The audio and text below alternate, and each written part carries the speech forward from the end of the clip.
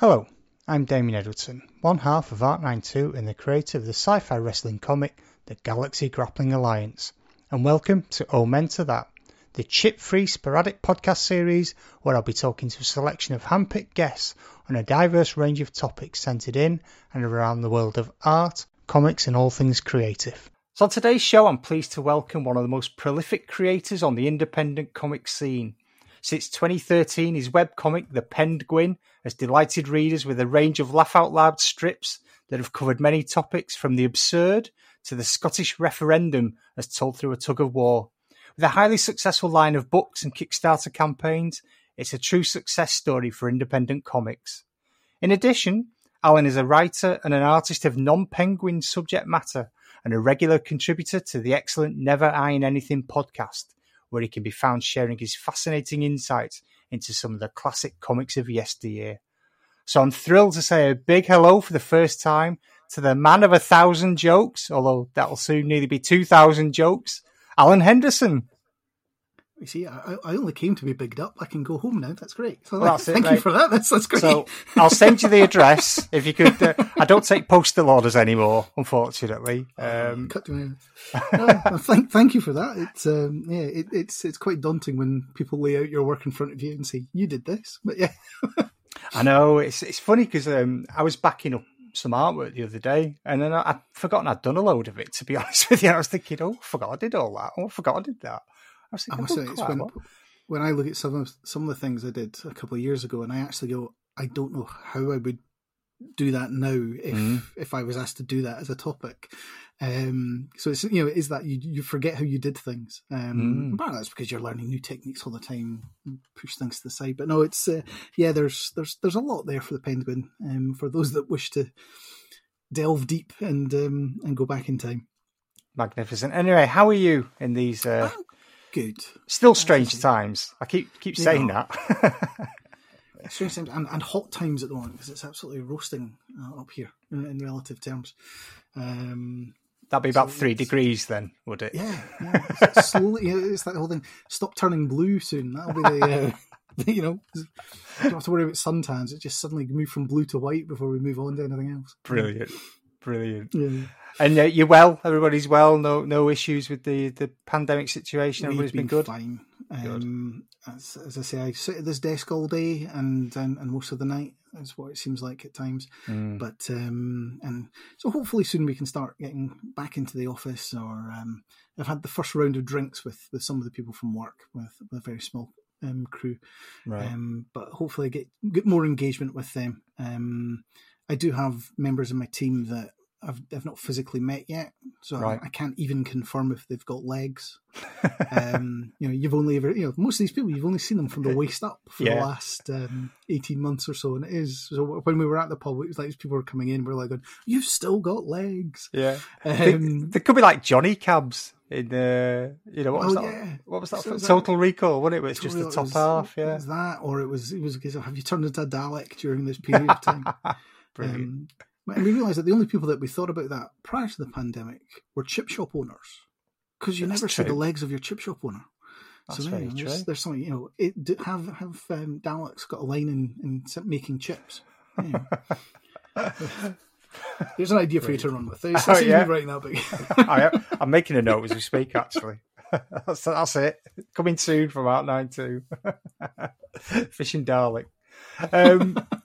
So, and you were just saying we were having a bit of a chat beforehand, and you were saying you do your second jab, so that's good. Yeah, get that this weekend, so that's me done and dusted. Mrs. H has been done already, so that'll be this household fully jabbed up. Yeah, we got ours, because we had to reschedule this, anybody listening, because we were due to record last Wednesday, but then they moved our COVID jabs up, so we went and got those instead, but...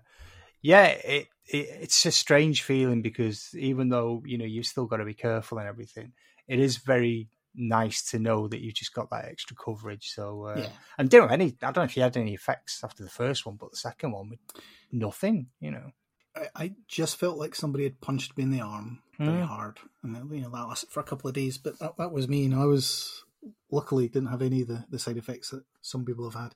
Yeah. So, good hopefully stuff. the second will be the same. As long as you're safe and well, mate. As long as you're safe and well. Indeed. So, I mean, obviously, you've very kindly come on today to talk about the art of the Penguin. Now, we could talk about the art of you, because obviously you've done more than that. But I've got to say that Penguin itself, I mean, it's quite a phenomenon. You know, I mean, we'll talk a bit more about it in more detail later on. But I mean, I didn't realise it had been going since, was it 2013? 2013. So March 2013 is when it first appeared online. So yeah, it was that. I treat that as its birthday. So yeah, just over 8 years now. And you know, it's one of these things where you set out to do something for a couple of weeks, and suddenly you find you're a year in, and then you say, well, I wonder if I can get to 500 strips. And then suddenly you're like going, whoa, that was 1,000 that just went flashing past, and here we are, fast on the road to 2,000 strips. Incredible. That's 2,000 of the what I call the 3-panel strips. Yeah. There are also already 75-ish of what I call the Sunday strips, which are more done as that sort of A4 size with more panels than 3, and there's other specials and other things. So technically we're already through 2,000, but it's nice to create an anniversary just for the sake of it and have a little bit of celebration around it. Again, we'll come on to this, but I genuinely don't know how you do it. I just don't know how you come up with enough material for 2,000 strips plus. But again, we'll discuss a little bit like that later on. So just going back in your history, I mean, we had a bit of a conversation before we started recording. And again, you know, people will be used to, I would assume, hearing you on Never Mind Anything. And you've got a very rich comics history. I mean, I know you're very much like myself. You're considerably within the DC camp of comics, primarily from childhood. But where did your history of comics come from? Was it just something that you always enjoyed as a kid? So, like every child of the 70s in the UK, the weeklies were there. Normally, I got the Dandy, a friend of mine got the Beano, and then halfway through the week, you'd swap. And, you know, whatever other, you know, those weekly comedy books that came out every, you know, where you started as a child in the UK at that point. I then, you know, you move into other things, and I had parents who bought me the Look and Learn and things like that, where you know, and inside that there was things like the Trigon Empire, where I have a memory of it, not really reading it, but looking at it and going, oh, that's very pretty to look at, but thinking the story was a bit dense. But then I kind of did step away from comics for a bit. And it wasn't until the late 80s that I found myself in a comic shop and picking up a suite of Bat books at the time. And this was about a year or so before Batmania properly kicked off. And you know, this was me getting into the run of the start of Alan Grant and Norm Breyfogle type piece, where the beauty then was that those stories were generally 1-2 issues and done. So as a new reader, you got in, you got the story you wanted, and you got out again. You didn't really need to care about continuity. You didn't need to care about, you know, who was inside the Robin suit at that point in time, or whatever the mix was. You know, and I think that really helped me just entrench myself with that. And slowly you just build around that to say, right, I'm in a comic shop and I'm reading the DC Bat book, so it ties into New Teen Titans. Let's start reading that. And there's new titles coming out left, right, and centre. Let's pick those up. And then there was a fundamental change took place for me in 1990 when Arkham Asylum, A Serious House on Serious Earth came out. Because I will say that I started reading comics again with those sort of detectives books. I started collecting comics when Arkham Asylum came out. Right. Because to me, to be fair, this is all retrospect in my head, thinking this through. I didn't actually sit at the time going, this is me, I've changed. But, you know, in retrospect, I kind of went, that was clearly something that just went, you know what, there's things you can do with comics that I just didn't expect you could do. Yeah. And it was just something that was fundamentally different. And that obviously opened up doors to an array of other books that were happening about that time. And things like Crisis Book, the UK magazine stuff as well, all of which again were taking things in a sort of different direction and creating a different look and a different take with regard to what comics could be. And suddenly it just it expanded it out beyond Lycra and spandex, and said, right, there's other things out there. But the Bat books, if you like, always remained my core thing to fall back on.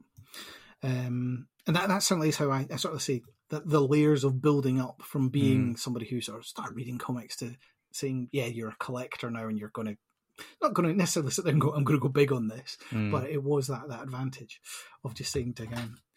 And during that period as well, I went to university, but I was actually at home for university. So born and bred in Edinburgh, but I went to Edinburgh University.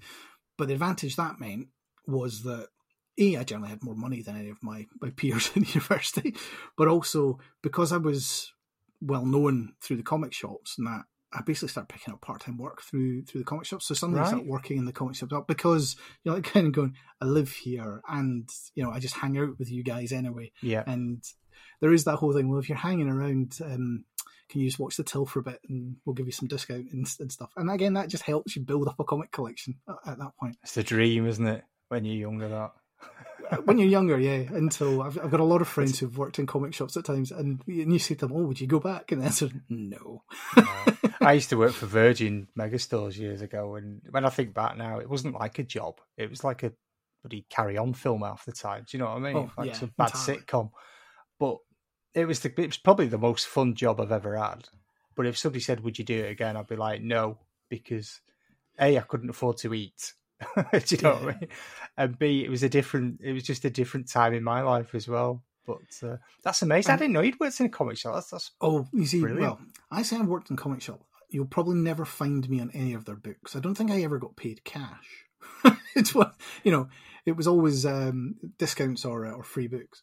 That's fine. If they're paying you with Batman and the Outsiders or something like that, that's good enough. Exactly. You can live with that. Yeah. That's brilliant. So, but just going back to talk about Arkham as well. I mean, that was a seismic shift, I think, for a lot of people when that book came out. I mean, I've talked about this several times, but I think that era of 1989, the year of the Bat, was just the most exciting time I can remember in comics for me. It was just, because I was a Bat guy anyway, and that was it, And around that, we had the Dark Knight stuff, and we had Killing Joke, and it just seemed like the perfect few years around the whole Bat world. And then Arkham was just another level again, wasn't it?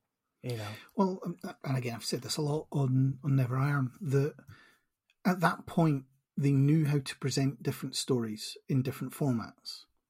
Yeah. So you had your floppies, which perfectly good stories and perfectly, but it was just that it was your run of the mill stuff, and I'm underplaying that slightly, but your run of the mill stuff. If something was really good, then they might put it in a mini series and say, look, it's packaged up.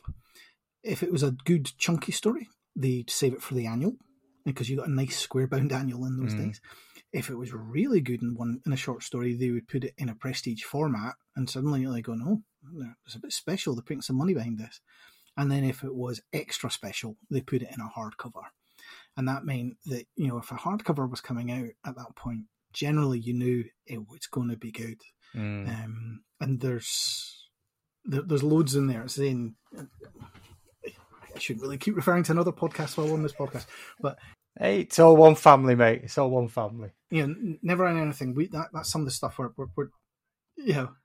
when Tony and I talk about that, I always seem to be dragging us back to that, again, that sort of period, that late 80s to sort of mid 90s period, and saying, look, there's books in there that are absolute forgotten gems. And when we dig around in that space, there's stuff that people need to be reading again and revisiting and going, you know what? That is how you do this, in terms of putting good comics out there and doing proper good one and done hardcovers. So there's loads in that era, but as you say, and the actual Bat titles ran really well at that point, and they were split properly as well. You had your detective doing the short one stories and done. You had your Batman, which was the ongoing continuity piece. You then got Legends of the Dark Knight, which was basically an ongoing collection of miniseries and stuff. And then, they didn't have to all interweave and integrate. And even when Shadow of the Bat came out, it still was quite separate in its own way. So every title had its own purpose. And then by the time we got to the end of the 90s or into the early 2000s, and it didn't quite go down the Superman route of the triangles. And I know Stuart Mulrain really likes that period, but it's a case of Superman at that point didn't have 4 titles. He had one title that had 4 different creative teams on it, and there's good work in there. But I preferred it when you could turn around and say the type of story that appears in Detective is completely different from the type of story that appears in Batman. It just made more sense in my head. Yeah.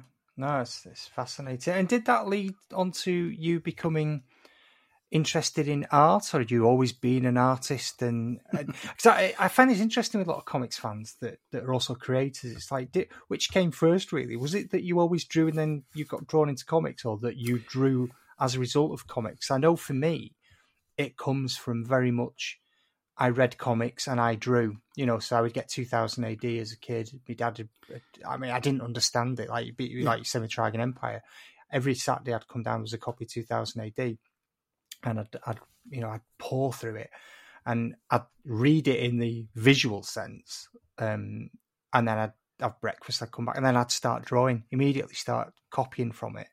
So I know that that's where my love of drawing came from. And how was that for you? So my art background, if you like, is actually very, very thin. Like any kid, I would have drawn and played around with redrawn characters out of, say, the Beano and the Dandy and the like. But in terms of the sort of the educational element of what came next, I didn't really do art at school at all. But what I did do, and I actually did really well with, was technical drawing or engineering drawing. Yeah. Which actually is deep in my family in terms of engineers and the like. And given I'm a mathematician by trade, that kind of ties into that sort of world of how it hangs together. So that was much more my background in terms of saying, how things are constructed in terms of the putting the drawing together in terms of that.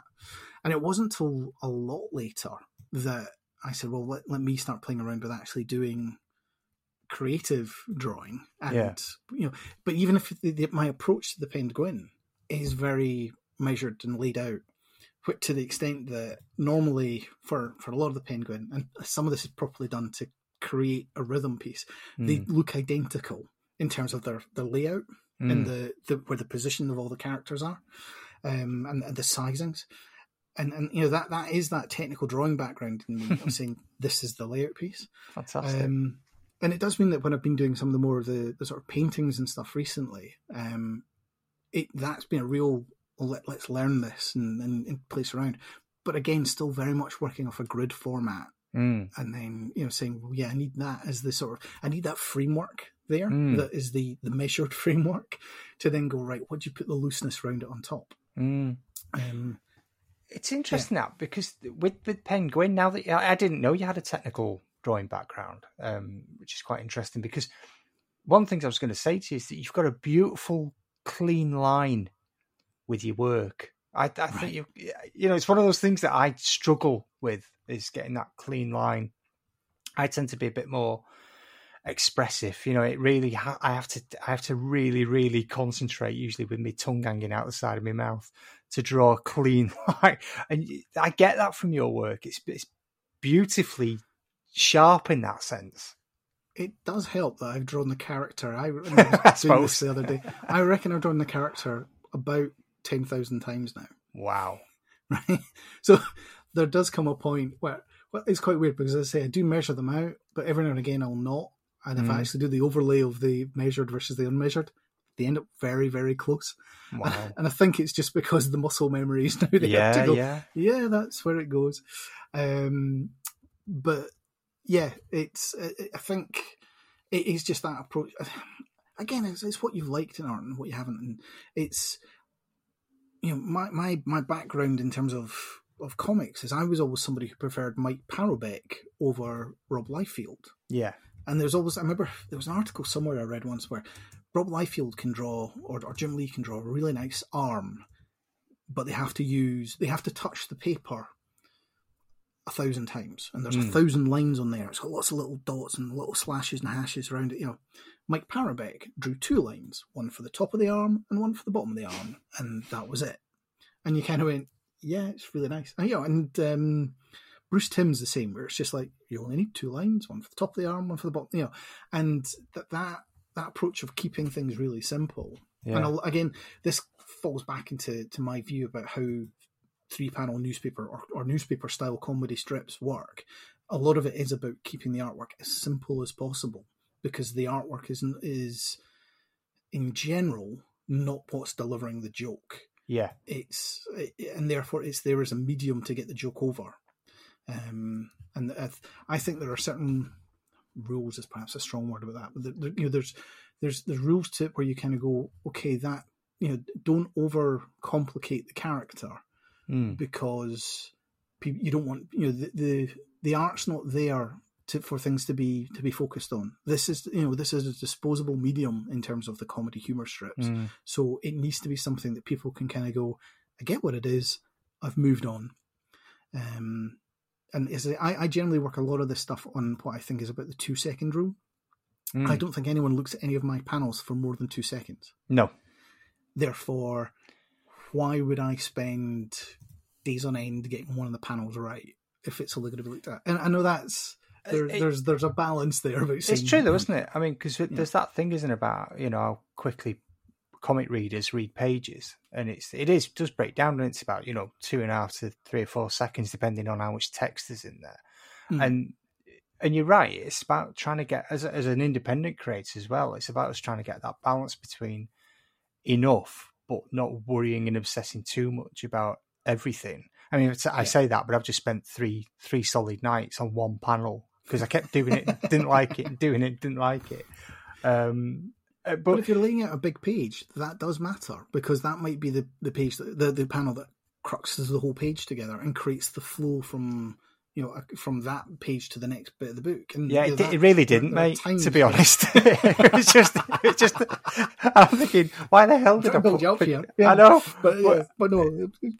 But I get what you're saying though, because it's very much like the Charles Schultz approach, isn't it? Look at those original Peanuts. If you look at the Peanuts, it's really simple. If you actually go and look at a lot of Calvin and Hobbes, which is arguably some of the best comic art ever produced, Calvin he's only drawn with like about 4 or 5 lines in terms of his face. There is nothing there, but it's fully expressive and so on and so forth. But it's really light and airy in terms of that sort of space. It's the same with Dilbert, and it's the same with other books that or other strips that fall into that, where it's a case of keep it really simple, work on a shape and an image that people can say or recognise what that is, and then because you've done that, you can then flip it at times and say, right, I'm going to, and again, Bill Watterson did this loads with Calvin and Hobbes, where every now and then would just go, oh, by the way, here's a dinosaur that's fully rendered, and you go, yeah, the man's got some art chops, and it is because he's gone, see, I knew what to draw and what not to draw. Yeah. I'm not putting myself anywhere in that sort of league, but there is this way of sometimes going, actually leaving things out is what's more important here, because it makes life better in terms of actually delivering the gag, if it's a gag. Yeah. No, it's fascinating. It's fascinating stuff. I love these kind of process chats with people, because it's stuff that I'd never considered. I mean, I'd looked at things like your work and like Peanuts and things like that. And I love this. I wouldn't say simplicity in a derogatory way. I meant that the simplicity of the line work that conveys a story is. I just think I wish I could do that, and I can't. I'm not capable of doing that. But I'd never considered it was a conscious choice to do that, to drive the story. It's brilliant, fascinating. Some of it's just to drive it forward, and other bits, it's like saying, well, what if I want to put them in silhouette? If you've created If I showed you Charlie Brown in silhouette, you'd know who it was. You would know who Snoopy was in silhouette. However, if I showed you any number of, or a certain number of X-Men characters in silhouette, you might go, I don't know who that is because there's too much going on. In some of them, maybe the X-Men is not the best ones in that because there are certain characters that you would pick out. But it's that concept of saying, you wouldn't necessarily tell the difference between Blue Beetle and some other fully spandexed up character of that ilk in terms of the sort of DC side. So no, I think there is a lot to be said in that. And then there's a lot to be said in the gag strip side of things about setting rhythm and setting the, not only the, throw it up, give it a swing and hit. It's generally how the Penguin works.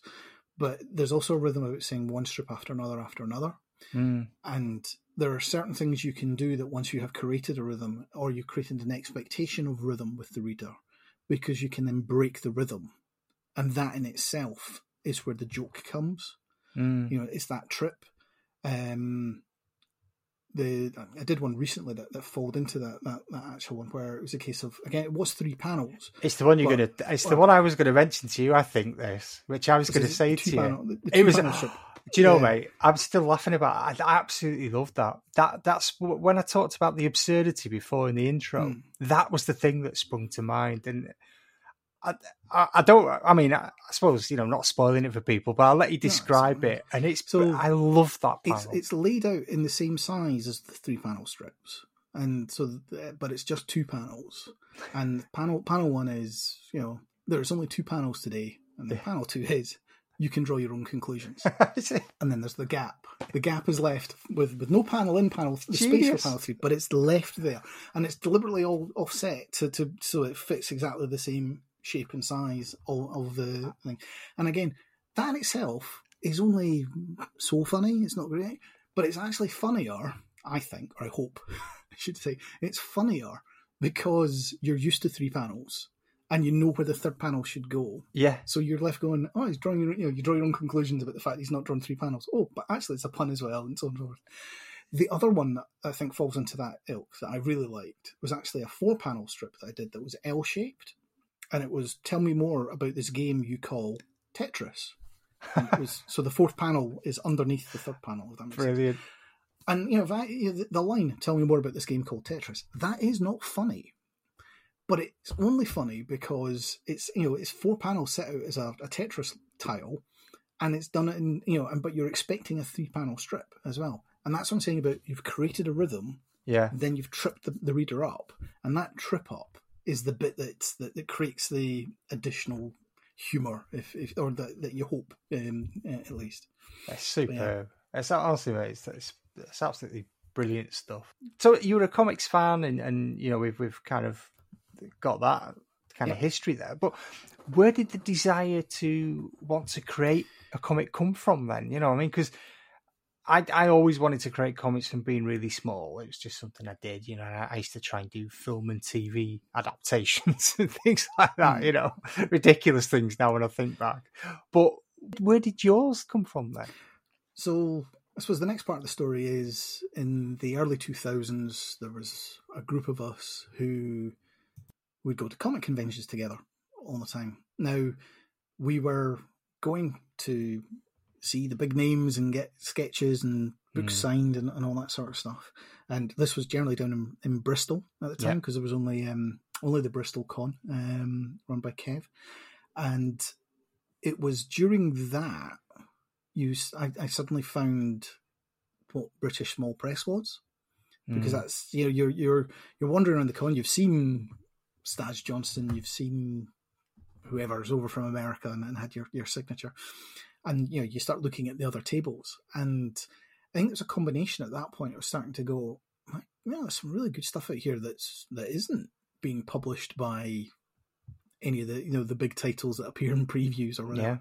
Yeah. And actually, I must look more into this. And then you start to look at some of it, and this sounds bad, but you look at some of it and you go, I could do better than that.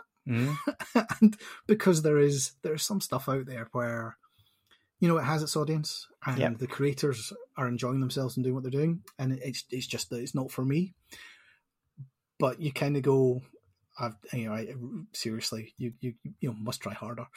And there was a bit of that, and a bit of just gamesmanship between the lads, as it was, of going, well, I'm going to do something, well, you do something, well, no, I'll do it.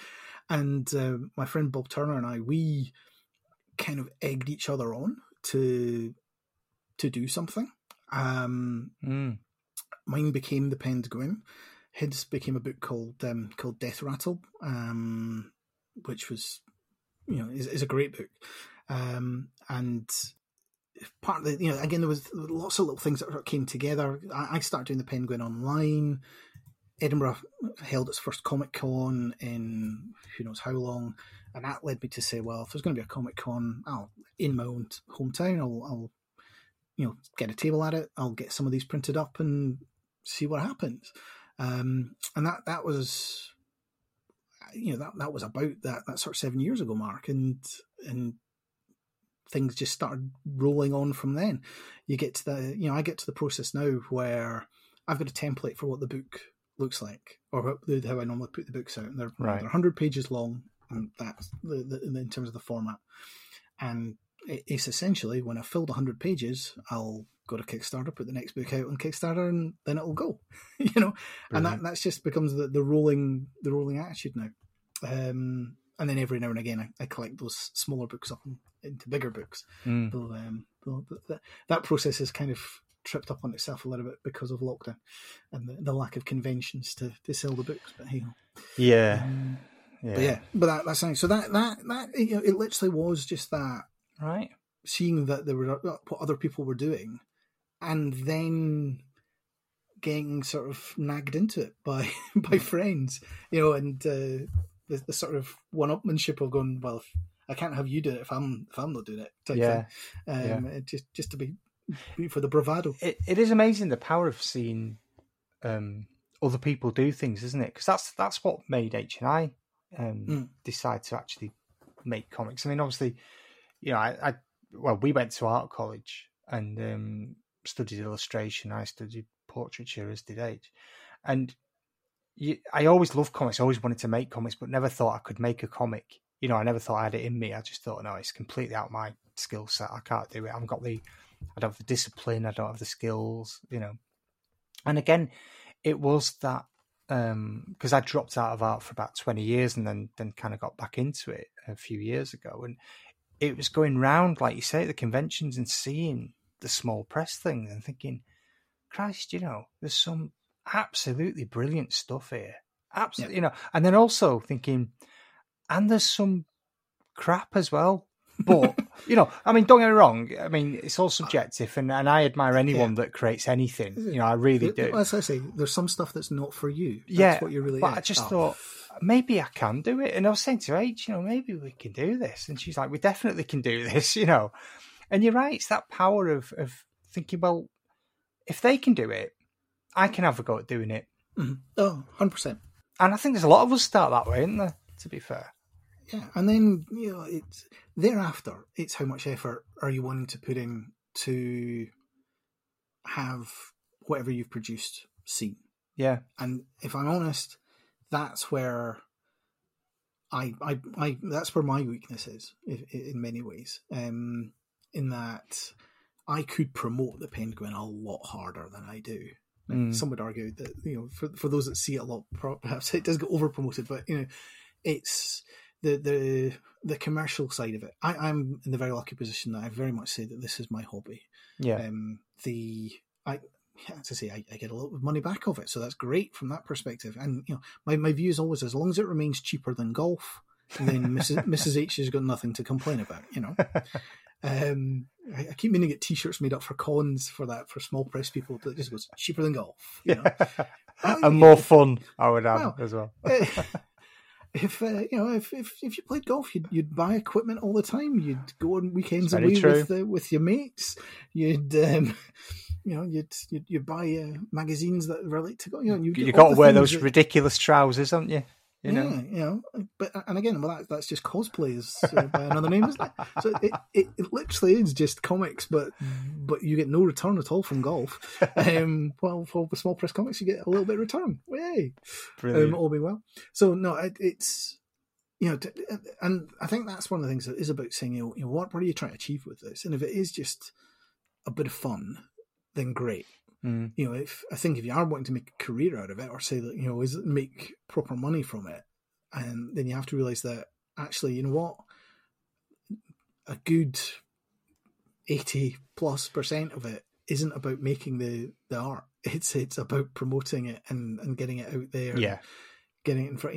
And that bit sucks because I think that's the bit we're all bad at. I think. I mean, it's funny because I've talked about this with Tony actually a few times, and I think there's a direct correlation between people I see who I think should be absolutely doing gangbusters, because you look at the quality of what they do and you just think everyone should be reading this. This person should be able to just do this full time. But the problem is, like a lot of us, they hate the merchandising bit of it. They hate the selling of it, and yet other people who, should we say, maybe are mediocre, to be polite sometimes, absolutely wipe the floor with everyone because they just keep ramming it down. But they've got this gift of selling. It's a shameless gift, isn't it? And yet, I don't know. I love being at a con and selling at a con. What I really hate is sitting behind the computer here and promoting myself online or trying to email out to people to get recognised. And part of that is that I know when I'm at a con that I put on a mask. Yep. Metaphorically speaking, in that I know it's not it's like it's in the same way that when I was customer facing with the bank, you put on a mask and go, "This is me, hello," and it's that you walk around with a smile on your face and smile at everybody and all that sort of stuff. And I know how to do it.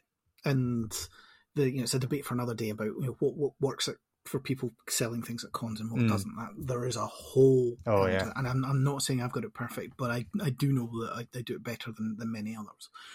That bit I like and I enjoy it. Or I enjoy it once it gets going. The first hour of every con where you never sell anything is always the worst, because you're like, will it ever happen? It's like being in a bad zoo, isn't it? Where you just see people walking past you. Stop and look at me. But no. So there is something in that though, about how to get people to better promote themselves, and as I say, it is about where are you finding the fun in it as you as an individual. And so for me, I don't have to make any money at all out of the Penguin.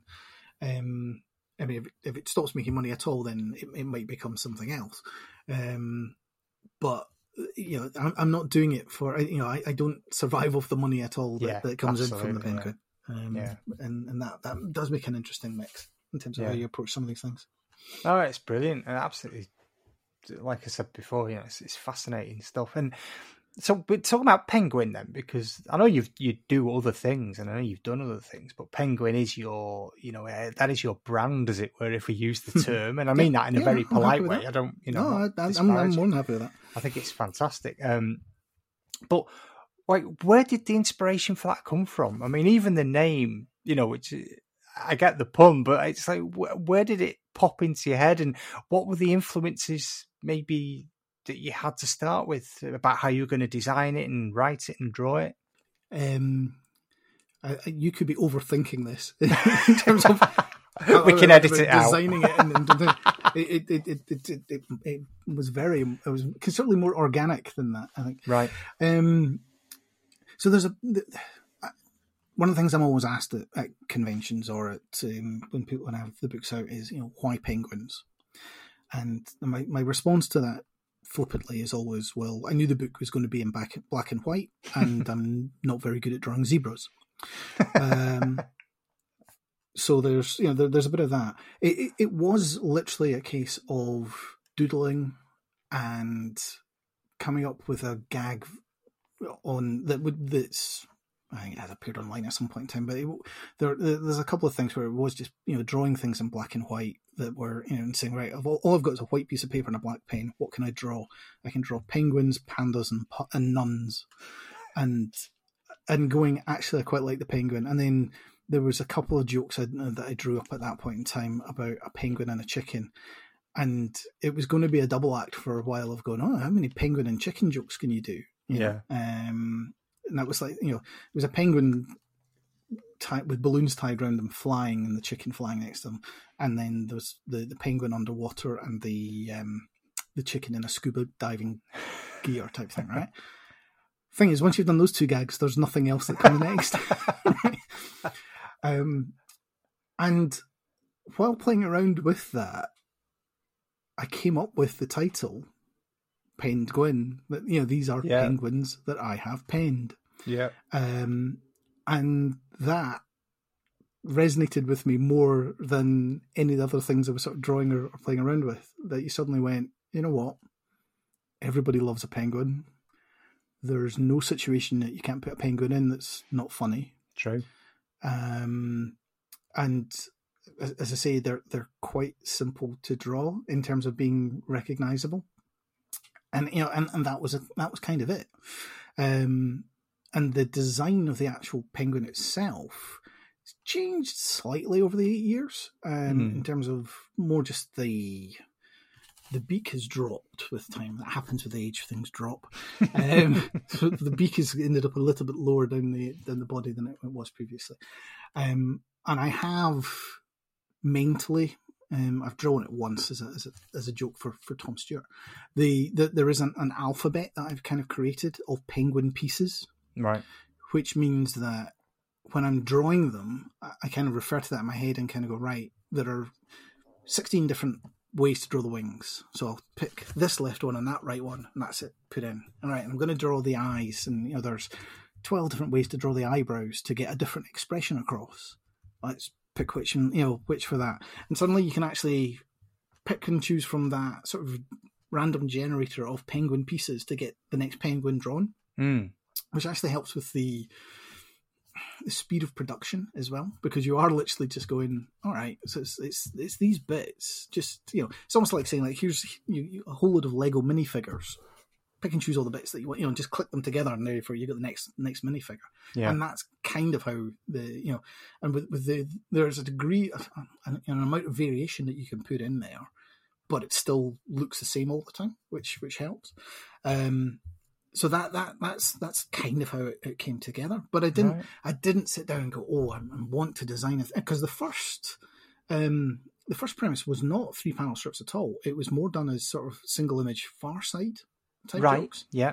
And before the 2000 3-panel strips were created, there is about 300 of those single panel things. Some of them have been re-engineered at certain points into 3-panel strips, but and some of them were simple sight gags, like here's a dollar bill but with a penguin in the middle of it type thing. But so there was a lot of those that were done, as a sort of starter piece. And it was just that, well, this is a sort of character I've created. What are the funny situations can I put them in? And then slowly that evolved into saying, let's do 3-panel strips in terms of trying to do something that was sequential. And then I say the next stage after that was to try to do these Sunday strips. Yeah. But they're few and far between in terms of the piece. In terms of influences, it was very much thinking about what other newspaper strips have there been. I mean, I've read all of Calvin and Hobbes way back in the day. It was something my dad and I used to always get the new book for him every Christmas it came out, partially because I wanted to read it, not really him. I was obsessed with Dilbert back in the very early 90s, long before Scott Adams went a bit weird. Yeah, but we'll gloss over that bit. yeah. But it was just when I was starting to work in offices, and so therefore the office humor was real, and you're like reading things and going, I have seen that, just I've just come out of the meeting where that happened, and then the other things as well that I loved were things like Fred Bassett by Alex Graham. And then Horace as well, or A Man Called Horace, by Andrew Christie, which is another one that appeared regularly in the newspapers. Now, the one thing that all of these things have in common, and Peanuts is the same, is that if you actually go and look at them, they are really cynical. and really quite dark, a lot darker than you think. If you go back and reread Calvin and Hobbes and look at some of the snowman storylines, where he's snowmen with their heads blown off and all this sort of stuff, and you're going, that's pretty dark. And in fact, this is a kid who has no friends, so much so that he actually thinks his stuffed toy tiger comes to life and speaks to him. And if you go through Peanuts, each one of the kids has some sort of disorder. Yeah. If you actually break in, and you suddenly go, wow, this is pretty dark stuff, and that's kind of where that is my humour as well. That I'm quite a cynical, dark person in terms of the humour stuff. I like things like Yes Minister, Yes Prime Minister, where it has an edge to it that comes through, and therefore anything I was going to produce would also have that cynicalness that comes with it. And people just seem to like that in terms of what that sort of punchy wee jokes that go with it. So again, was that designed? Not really. That was just me going, these are the things I find funny and I'm going to keep putting them out there and see what happens with them. And it just grew. And keeps going for as long as I can keep coming up with ideas. Yeah. You're quite right. I mean, some of those older strips that you talk about, because I remember reading an article once about Peanuts and about someone was basically putting forward this theory around, the fact that when you look at it, as you say, all of the children to a degree are damaged in some way. And, and Charlie Brown's a depressive and you think, oh God, yeah, I'd never actually thought of it in that because you didn't link these things like mental health to children. Yeah. But, a few years ago, did we, to be honest, people wouldn't actually think there was something actually wrong with you. And then when people started to actually think about, well, maybe there is something that makes this child unhappy. There's something there. And I started rereading. I thought, God, yeah, I can see it now. It's a fascinating foil almost, the comic strip, isn't it? To talk about serious subjects. And I know you've done that with Penguin as well, where I alluded to the fact that you'd done a few strips around the time of the referendum, the Scottish referendum, stuff like that. And have you ever been tempted, or would there be anything that you'd want to maybe use Penguin in that way? So there are two of the bigger strips that I have done that feature that. Both of them are cancer related. One of them was semi-dedicated to Sarah Harris, or got her approval that was have to be out because it was a breast cancer related one. And basically it's the Penguins going through the process of how to do a breast check. Right, which involves them getting into various sort of stances and now stand like the Statue of Liberty and do this and and basically works it through. I think the end gag of that as well is very much the are you holding a bag of walnuts? And say, yes, gentlemen, you're up next. But it's kind of getting that way. And then the other one was actually related to bowel cancer, where sadly I lost a friend to it, and. The whole running, the starting gag was the fact that the PG, I always say it's family friendly. I treat it as PG in terms of its sort of level, and it's a case of there's never been any swearing in PG apart from today because this strip properly is shite. And then there's this whole thing about the symptoms of bowel cancer, which include things like have you seen changes in your stool? And you've got penguins sitting on normal sized stools, and suddenly a penguin that's on a 6 foot high stool. What's this? And just try to do silly things with it like that to try and just make people think about those things. So they've done that a couple of times, just in terms of being semi serious or trying. It's not serious. It's trying to get message over to people. Say, think about these things a little bit differently, purely because it's been presented to you in this way.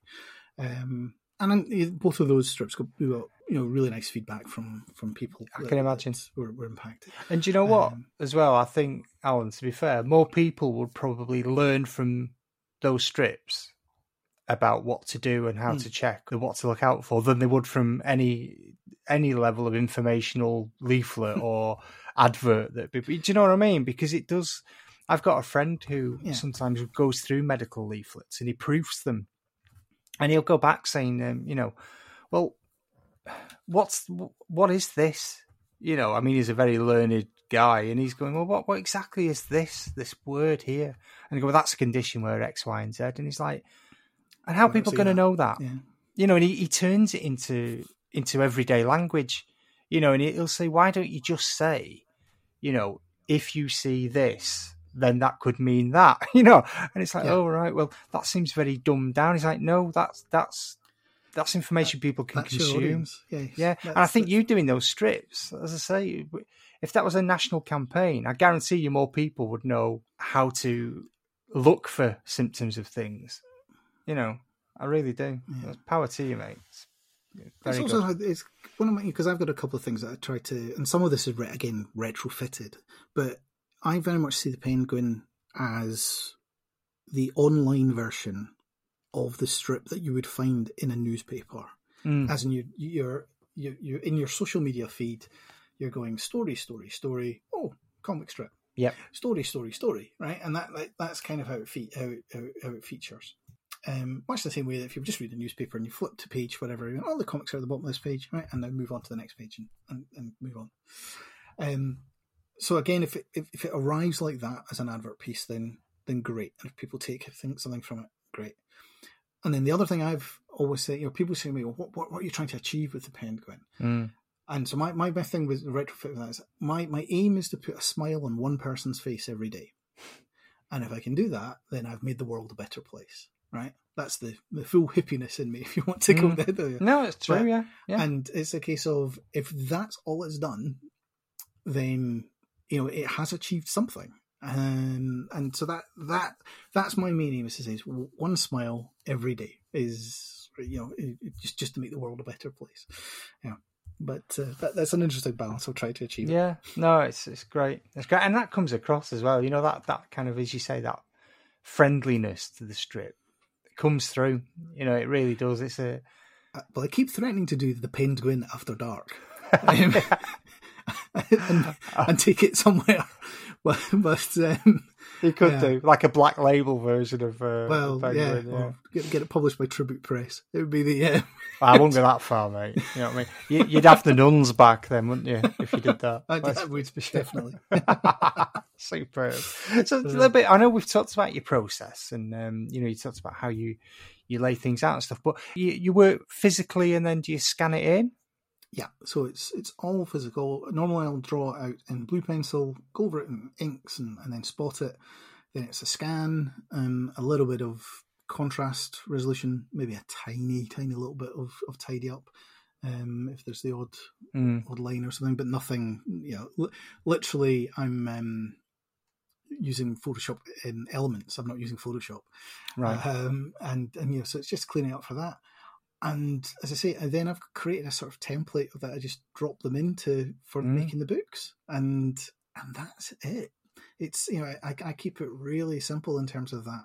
I've had this discussion with Rich in the past, the printer, and about saying, is it okay what I've sent you? And he goes, whatever works for you, it's fine, you know. And it is a case of you find the tools that work for you, yeah. And as long as it's not completely out there in terms of not working for the next stage in the process, then do what works for you. And you know, and the paper I'm using, most of it gets done on an A5 spiral bound perforated edged Winsor Newton book in terms of the paper, and I'm just use Unipin pens in terms of the point. Brilliant. You know, that, and it is this whole thing. There is no magic pen.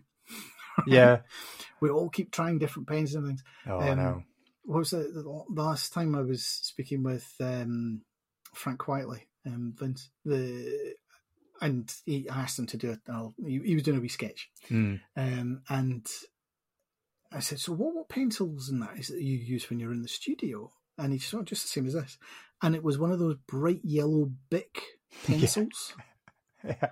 And you're like going, all right, you know, if it's good enough for Frank Quietly, then it's good enough for everybody else. I'm just making a note to get some of them. If it can help me draw like they are Frank the magic Quietly. pencil. Yeah. He's a fantastic artist, and a lovely bloke as well, isn't he? I mean, yes, I had the pleasure of meeting him a couple of years ago, and what a star. But you're right, it's the tools, isn't it? You know, it's people spend a lot of money on tools, don't they? And it's like, well, You can buy the most expensive pens and paints and paper you want, but you've got to have the skill and the dedication to practice. And it's an argument I keep having with some people at work who say, "Oh, you can draw, I can't." I say, "No, everybody can draw. It's just a muscle. You need to work at it." Yeah. And like any set of muscles, some people need to work at them more than others. But eventually, unless you practice it, you'll never get there. And arguably, that's part of my problem now with trying to change toolkits, is because I'm trying to keep to a daily schedule or whatever. The putting aside time to learn a different toolkit is actually quite difficult. Yeah. to particularly if I was wanting to then use it for Penguin. And I mean, I've got an iPad because I use it for work for various things. But I really struggle to draw with it and get comfortable with it. There are certain things that I've done on it that for just sort of sketchy stuff, but it doesn't really. I don't get the feel from it that I want. Yeah. In terms, I'm not meaning the touch level that comes with the pencil. I literally just mean, I like having the bit of paper at the end that I can hold on to, and it's one of the reasons why I've spent my time over lockdown and that more learning how to play around with paint, physical paint, and actually say, that's a bit of fun, and it has a better payoff at the end. Yeah, and it's funny because I'm primarily work digitally now, for the comic stuff anyway. I do. It's nearly all digital, but I still love breaking it up with doing physical work. Yeah. I still have a hankering. I keep saying when I get a chance. Unfortunately, I've got quite a few things on the boil, so that's always a nice problem to have. But I've kind of always said I'd like to do a physically drawn comic at some point where I go back and draw it, scan it, and all the rest of it. There is something, you're right, about a pen on paper that it's even the noise, isn't it? Of that kind of fine liner over a decent paper, and you just think, there's something about it. Panic as well. Yeah. Of when you suddenly go, that's starting to go wrong. And you don't have an undo button. And then going, you know what? That's lived in. That's fine. It was funny. A lot earlier on, you said about the cleanness of line. One of the things that I like about being physical is actually the line is less clean at times. It's got a little bit of a wobble in it, or it's got a little bit of bulges and overlays that aren't quite right. Yeah. That I think if I was doing it digitally, I would look at it and go, undo, do it again, undo, do it again, and suddenly on the 14th attempt, you go, okay, I'll live with that one. Yeah. But that's lost its life at that point. Yeah. It's bad enough when I've got a pile of post-it notes next to my desk all the time, and I will quite often doodle on them and go, there's an idea for something for later. And then when you try to replicate the doodle that you've done on the post-it note onto a proper piece of paper, and you're like, no, it's not the same. No, it's not as alive as I want it to be. And I reckon if I did that digitally, it would be even worse for me. And again, I think it's horses for courses. That's the risk with digital when you start working digitally, is you've got to know when to stop working it, because you're right, you can lose the initial kind of energy that the piece had by overworking it to the point where, yes, it may be a beautiful rendered line, but it's boring. Do you know what I mean? It's got no texture to it, and it's got no feel to it, and you've lost everything that would make it dynamic. Yeah. So you're right. It's very interesting that. And one of the things you just mentioned then about post-it notes, so that leads on nicely to, and this is the bit I can't get my head around at all. So you'll have to help me here. But how on earth do you come up with the ideas? Because goodness me, I mean, as you mentioned, you're heading towards strip 2000, just of the sort of newspaper strip types. I mean, I can't retain 3 jokes. I don't know how you do it. So you beg, steal, and borrow. It's entirely. There are some jokes where I have said I've actually made that up, and that's been my I'll say the best one I ever did with that is actually a Star Wars joke about the what was it? You get in a taxi, but you get on a bus, but you can do both with a TomTom. I love Star Wars, so I love all your Star Wars. I made that one up. That was actually, that's very good. A lot of the other ones are. It's about sometimes it's it's the whole thing. There are no new jokes. You just and it's about saying how do you make it refit the 3-panel strip, or how what's the right way round for doing it, and. Sometimes somebody when you're in those days when we could go into the office, somebody says something funny and you think I'm going to write that down, and that might lead to other things as well. As in, you can something might get said about a circus, and you can go, all right, well that's interesting. Yeah, well that probably means there's some jokes in there as well about clowns, or there's some jokes about juggling, or there's maybe something I could do about an elephant, and so suddenly that becomes a little theme that runs, and it just builds up from one throwaway comment that's been said by somebody in the office. There are also a couple of websites that I keep an eye on where different jokes are published that you can say, I can rework that to make it a Penguin joke, and actually make it fit, and say how do you do the layout for it? And then, what's the book I've got in the corner at the moment? The Smarties Big Book of Stupid Jokes. Now, it's a book with about, let's say, 5,000, 6,000 jokes in it. And you go, you start going through it and you go, no, can't do that one, can't do that. Because you go, that does not work as a 3-panel strip, or it doesn't. Actually, for a lot of them, you're going, it's just not funny. And some of them you can go, well, it would be funny if you flipped it this way, or you did that with it, or you did something else with it. And again, some of it's just about how do you then choose to present it. So a good example of that might be one of the jokes is, if I thought my parents were a budgerigar, I wouldn't be able to look at myself in a mirror, right? So it's a rubbish joke in itself, but in terms of how you then reflect that into the Penguin, it was about saying, right, fine, I'll have them that one of them's holding a mirror, and you do one of the panels where it flips, and it is them looking into the mirror, and you're having to do the reflection back in it. And so suddenly you're like, and again, that's one of those you're breaking the standard layout of the sort of two talking heads. But it is that sort of thing. Yeah, that's something you can. That's a way to do it, because you're saying this is how you would present the joke in terms of being the art piece, in terms of how it. And you've created the rhythm of the set it up, the swing, and the hit, in terms of how to push it out. And it literally is saying, right, go to those various sources, and what the big thing as well for me is about saying, if you see an idea, that is not the day to draw that idea. Let it gestate. The number of times that you would put something, I've written something down and go, that's funny, but I don't know how to do it yet. Yeah. And, what is the order that it goes in, or what is the layout that is the chosen piece for that? And it may well just be 2 or 3 days later, you go, yeah, I've got that now. That's actually this way around. And it literally is that, tell it in this order rather than that order. And it just helps. And so that gestation period really, really is important for me, in terms of just having a list of saying, right, that's the ideas that are upcoming. Let's pick and choose from them. And it helps that, well, at some points I have done a running story or ish in the Penguin, but not most of the time. There isn't really sort of a running story or from one guy to the next. I try to do, as I say, 2 or 3 perhaps that are perhaps in a similar vein at given points. The only time I did a full-blown running story was when the Penguin went on strike, and I ended up with 2 characters who were meant to be myself and my mate Bob, dressed up in penguin suits doing the games.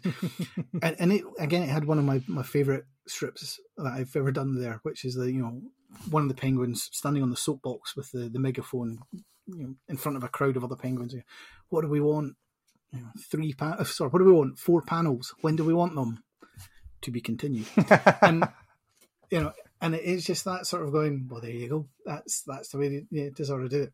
But and it's just that process of saying, get an idea, let it gestate, and then say, right, this is the rhythm that goes with it, in terms of going 1, 2, 3, bang, and that's how you get to things like draw your own conclusions, because you go, right, so there's a joke in there about drawing your own conclusion. Oh, that's funny. Actually, the way to do it is to leave a great Yeah. big space.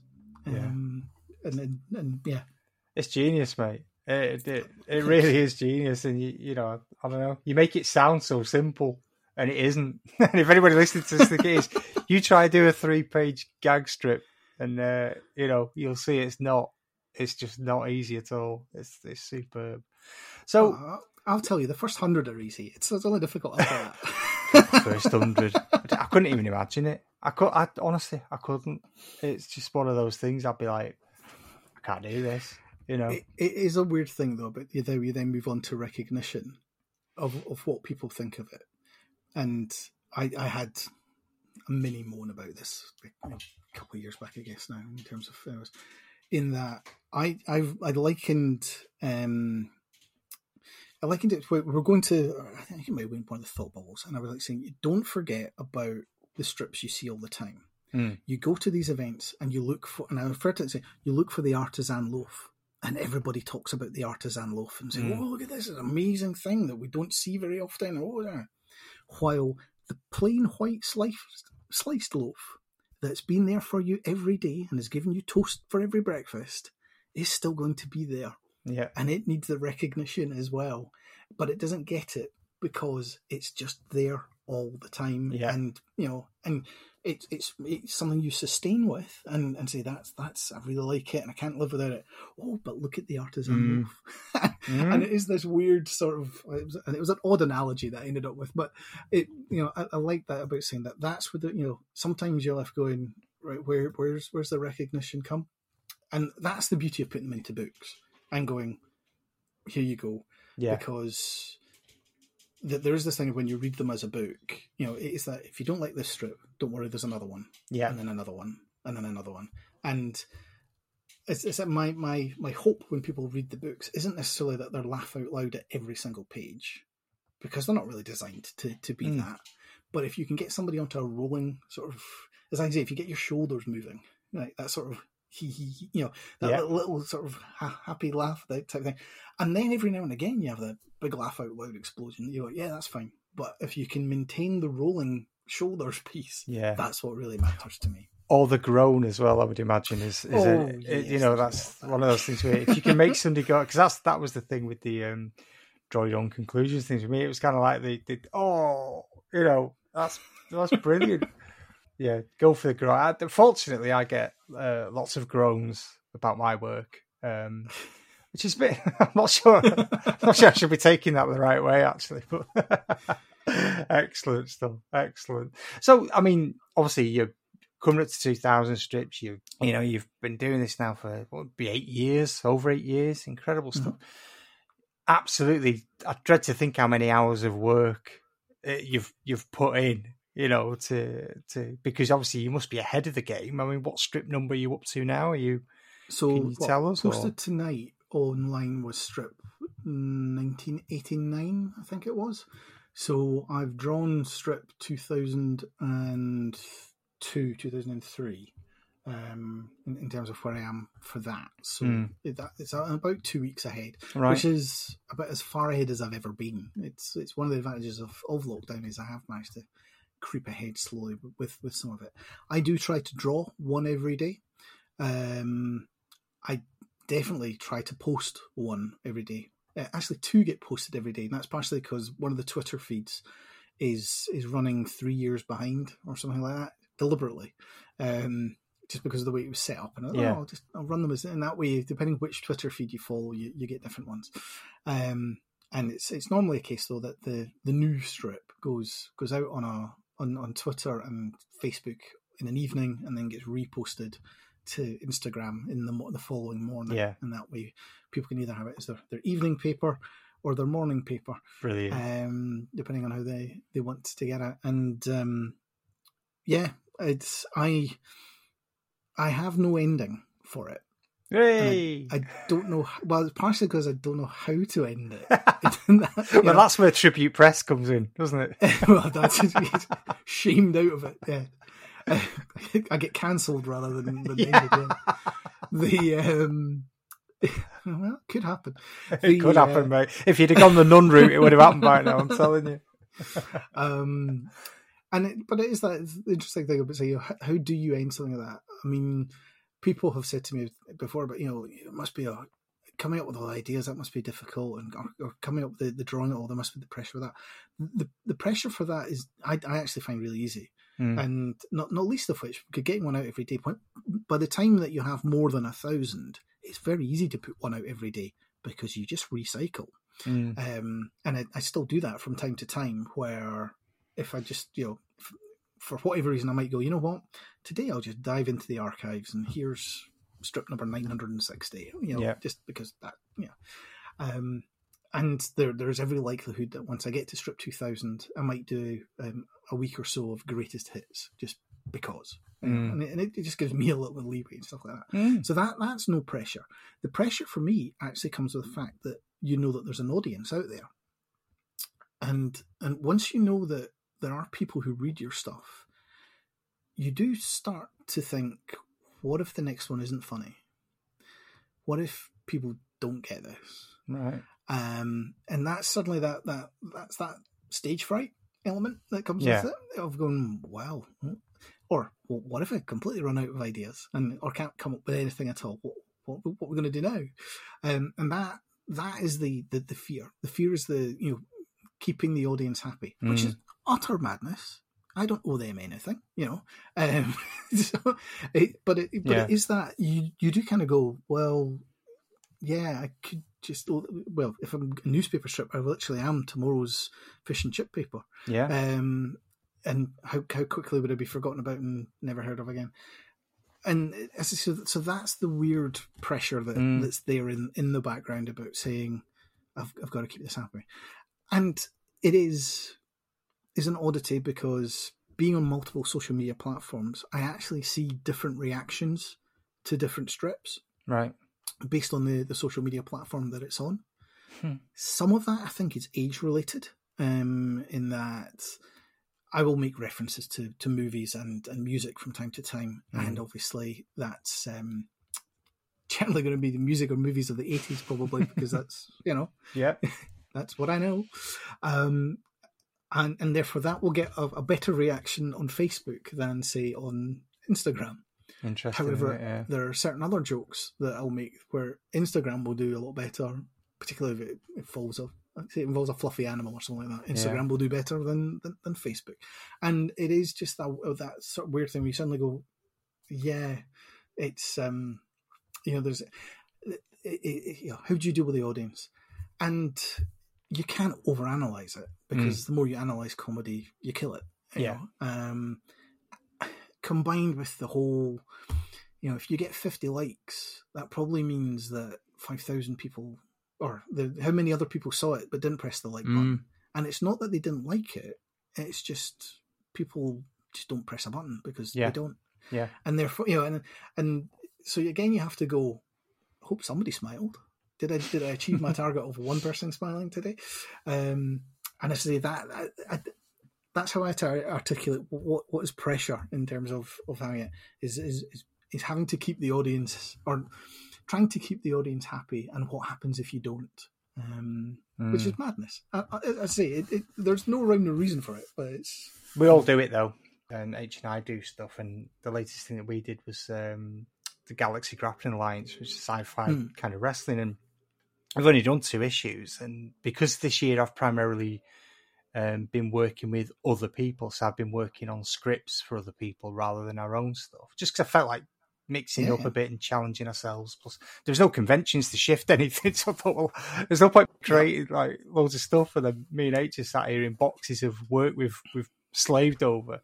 But when people contact you going, when's the next GGA 3 out, and you're thinking, oh god, people actually expect it now. Not a lot of people, but the fact that one person might ask makes me think I've got to do that now. It's just like a commitment, isn't it? That you've got to continue. And you have to think, rightly or wrongly, you have to think, for every one person that asks, that means there's another 10 people who are also looking for it but just haven't asked. And then there's another, and then therefore if it's out there, those people and more people will see it as well, and it grows. But as I say, we're back to this whole point about the fun bit's the producing it, but then the selling of it. Oh, I know. I'm like you. I much prefer a face-to-face thing. I mean, I've always worked in kind of roles when I deal with people. So I think that combines with the fact that the Penguins, like all other newspaper strips to this extent, I give the milk away and then ask you to buy the cow. Mm. In that, it always amazes me when I do a Kickstarter and people buy a digital copy of my book, because I'm like going, it's all online. Why are you giving me £3 or £2? Right? Other than going, so you'd like to download a PDF for some reason to put it on a machine or something? Like, fine, Brilliant. But it is, as I say, so there's this whole concept of I'm trying to sell you something online that is available for free online. Yeah. How much would you like to give me for this, please? And that's why I think one of my difficulties. Well, if you're doing it face to face, combined with the fact that when I'm at a con, I'm not selling to most people who are buying Batman aren't going to buy the Penguin. I do really well with cosplayers. I know that surprises some people. I do really well with cosplayers' parents, which is, because right. There's always, it's one of these things. My techniques is you watch the cosplayers and you see that there's this person walking behind them carrying 3 coats, and you say to them, and suddenly they're the cosplayers are doing something and making noise and effect, and this person, you say, come and have a look, and they're like, oh, no, I'm here for them, I'm here for this. Yeah, but there might be something here that you like as well. And again, they read something and they go, actually, this is a little funny, and they get into it, and you can tell them, all right, rubbing my hands here. How would you like to buy it? You'd be able to go home and say, I went to Comic-Con and I did buy a comic. Shameless. And but those are the games you've got to play, right? But the thing is, that works really well on a face-to-face thing, and you can, and again, it's right. I'm going to Comic-Con looking for the cosplay mothers. There you go. Whoa. And that's how I got cancelled. Yeah. But yeah, but again, as I say, so that's why I struggle with that. This whole, here's the milk, now buy the cow. Yeah, that's a great concept though. But yeah, you're right. I'd never thought of people buying a PDF of you. It'd be like someone buying a PDF of Vanguard, wouldn't it? From Dan. It's like, well, it's available to read. Buy the books. That's what you want. You want the physical books. That's. I get it when the overseas sales price, but as I say, it just amuses me when people do that stuff. Yeah. Great. So just on that, then, I mean, if you could give one piece of advice to somebody who's thinking of creating their own comic strip or their own web comic, daily web comic, what one piece of advice would you give to someone? And you're not allowed to say don't do it because people, believe it or not, actually love these little nuggets of advice. I would say that to me, it's about setting yourself limits. Right. Now, there's lots of different ways to do that, but that can be anything from saying, I'm going to work on an hourglass process. When that time runs out, I stop, and wherever I've got to in terms of the drawing, that's where it is. Like Ron Smith, and we live with it. Tim Sale does that for. Does he? I know Ron Smith used to do it. I know he'd have a timer for line art, a timer for inking, and apparently he would religiously stick to it and then move on. But so either it's that, or you set yourself a limit of saying, right, I'm going to limit myself to doing a storyline that is only 4 pages long initially, and saying, look, because nobody starts with their opus. Nobody, unless you're Barry Windsor Smith, you don't have 33 years to put aside to go and produce a book. So it's better to just, GFDI and get on with it and actually say, right, I've produced something that's small. Yep. And I've learned from that, and that learning I will take to the next thing to produce another small thing, and let it build from that piece. Penguin is all about constraints, in that I've constrained myself primarily to 3 panels. I've constrained myself to black and white.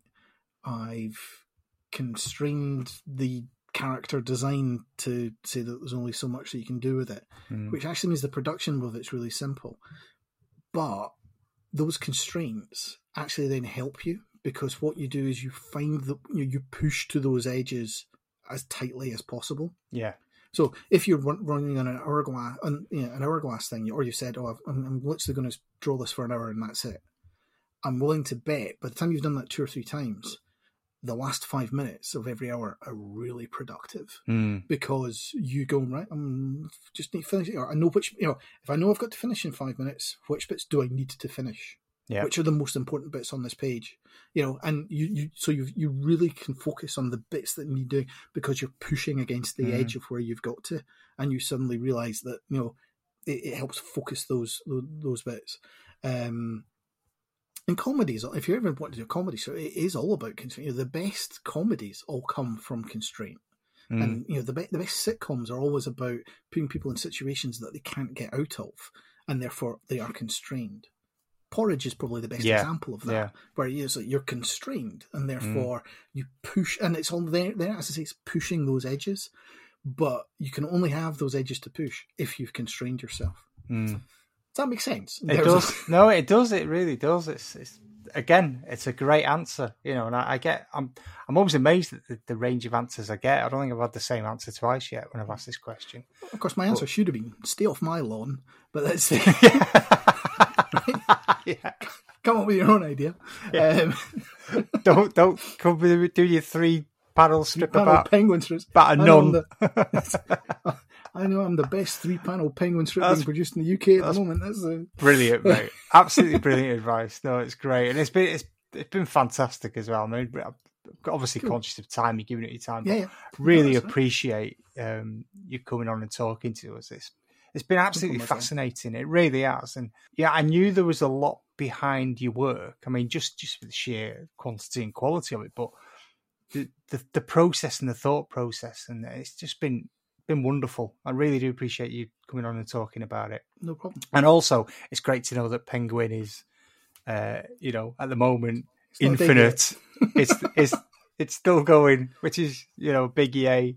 So, do you want to tell us a little bit about other upcoming projects? Because you're not just Penguins, are you? No, there are other bits and pieces. So, so I say I've been doing I'm doing several paintings over the lockdown period and that of TV characters of my youth or similar like that, and so they've all been going up and it's been using watercolors, and that's been going up to the shop recently. So they've been doing all right. Comic wise, I'm going to be in 2 anthologies coming up soon. One is through That Comic Smell, who the crew from Dundee, who invited me to be part of their next anthology, which was very nice of them. So I've done a few pages for that. No penguins, and I've used the opportunity to try some different styles and different techniques in terms of drawing. Still generally humorous things, hopefully, but it's been an alternative place to that. And then as part of the Awesome Comics Drink and Draw, was it Drawing Under the Influence? I think is the it was formal title of the anthology. I've written a story for that has been beautifully put together by H in terms of the actual artwork. So she's a hack. And he was never heard from again. At that point, Damien was cancelled. No, I've got to say that I know we can't talk about the content of the story, but I mean that's a beautiful story you wrote there. Very, I mean, genuinely I think it lovely. will surprise people that, or sorry, it won't surprise them in terms of the actual story. But if they read it and aren't told who wrote it, I will be surprised if they put my name forward as the first person to write who wrote it. That was the thing that mattered to me about it in terms of trying to do something that was different from what people would expect from me. Yeah, and I've got to say, I think you and H, the way that she took your script and interpreted it, and I mean, I know you'd given some guidance on how you envisaged it, but the way that she kind of made that real and between you kind of crafted it, and I think it's some of the best stuff she's done. it's beautiful artwork. I was delighted. So. And I think that was an interesting challenge for me to say, because when I don't really script the Pentagon, it's rough edged ideas that, as I say, then I don't need to tell anybody else how to draw it because I can fill that gap in myself. So actually doing a proper script and going to people, does that make sense in terms of what I'm asking for loosely? Clearly giving enough leeway to the artist to then fill it in and put flesh on the bones. That was an interesting challenge as well. And again, finding tools with which to describe and actually lay out a script was useful. So it was good to know that I could write a script that somebody could then understand what I was asking for. That was a useful exercise from it as well. Yeah. No, the whole thing is just magnificent. I mean, I know I'm probably biased, but I genuinely think it was a beautiful piece of work. All around, I just think it was lovely. I'm certainly looking forward to seeing it in print. Yeah, I am.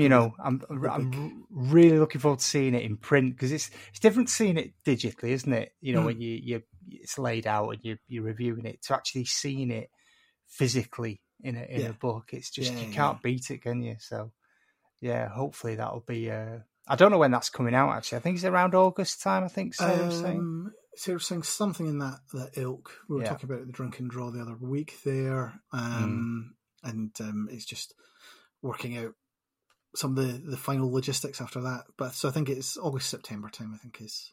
Yeah. But as I was saying to her, look, Sarah, you're doing this as your own bit of fun. Don't put any pressure on yourself in terms of getting out there. Absolutely not. No. It'll be interesting to see once it gets out there and again how it finds its audience. So I'm fascinated to see the different styles as well because there's quite a diverse range of people contributing, isn't there? So I know I've done a piece and obviously which may or may not make the cut because I know there was a lot of material, so we'll see. But I know other people that have seen flashes of stuff and it does look like a fascinating project, and as we say, it's for a good cause as well. So we'll do some more on that nearer the time. So is there anything else currently on the boil? So the Comic Smell issue 2, is that you're going to be in?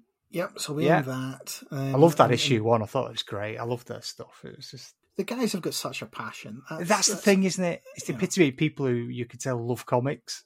Yeah. In the olden times, or the time before times, 18 months ago, I used to go out to the pub once a week with friends. And frankly, if you put a microphone down on the table, well, you wouldn't want to put a microphone down on the table and get recorded. There's certain things in there we simply wouldn't want. You get cancelled. That would be cancelled. But a lot of the time you're like, and that's where that chat is. It's just 4 mates having a chat or 5 mates having a chat. I've actually been up and joined them on one occasion for it. Brilliant. It's a bit of a long drive to do it more than once or do it on a regular basis, but it literally is just let's just sit around and have cups of tea and talk comics for a couple of hours and get a podcast at the end of it. So no, it's been great from that perspective. Yeah. Beyond that, this is a creation. The only other thing that's on the horizon is hopefully starting to get conventions back in again and being back out of that. I know you have some concerns or challenges with regard to curated events. But, well, they're not really challenges. We just never get in.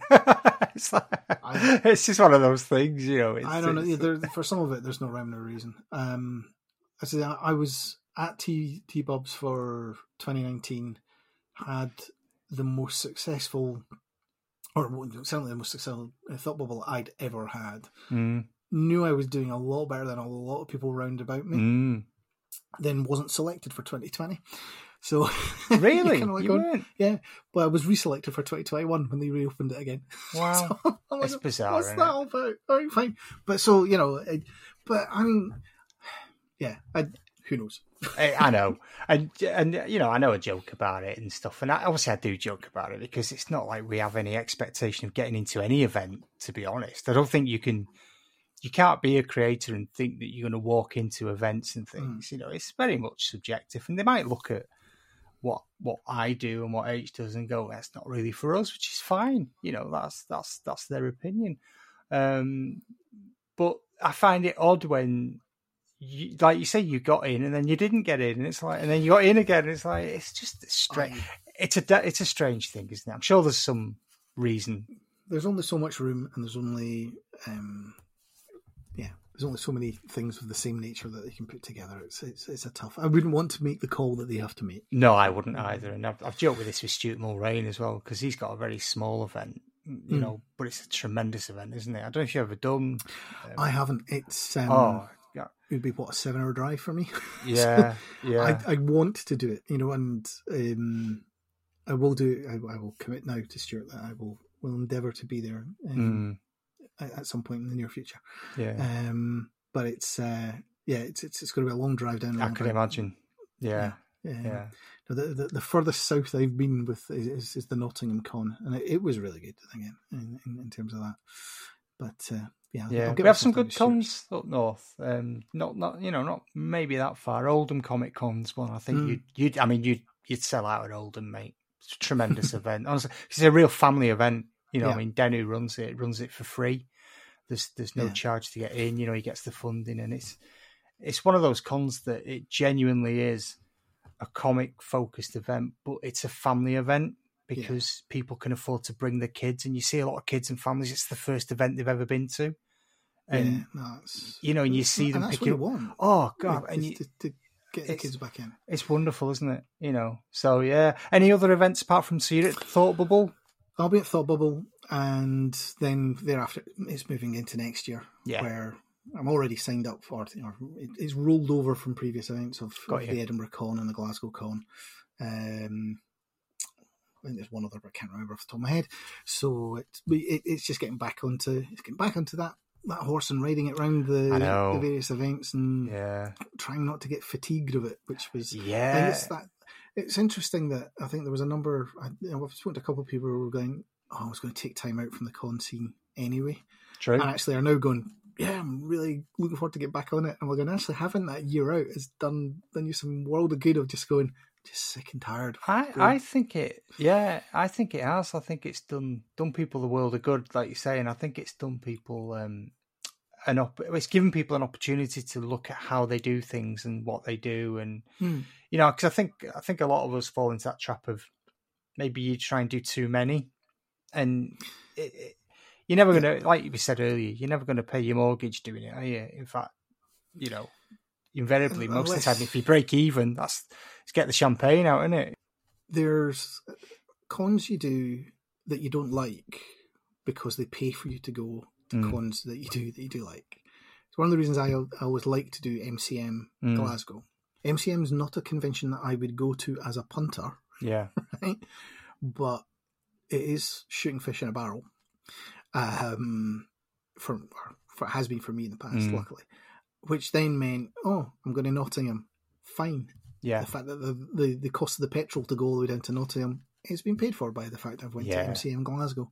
Yeah. And that's my sort of take with some of these things, that sometimes you got to pick and choose why you're doing events. Is it to see the other people that are there, and which is a perfectly valid reason to do it, or is it, if it's to make money, then it's probably not necessarily an event you want to be at as a punter. The other thing I've found that I've done a couple of that I think worked really well, and it's again about, and I think you've talked about this with the wrestling thing as well, is I've done a few craft fairs, and I do, again, it's partially because the Penguin is very family friendly and isn't really needing somebody to have a huge comic knowledge to get into.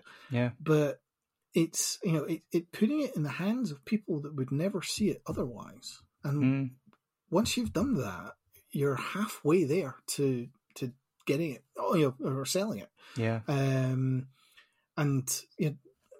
things like doing a craft fair or a Christmas fair at the local church or whatever, it's worth people doing, because again, you're probably going to be the only comic stall there. Yeah. So people are going around and going, I'll buy a candle, I'll buy a nice piece of soap and a nice piece of fudge, and I'll buy a comic, and suddenly that works. And if you can tie it in with the right thing as well, because I'm right in saying you'd attended some wrestling event, or I was due to, and it got that was 2 years ago, and it's happening next year now.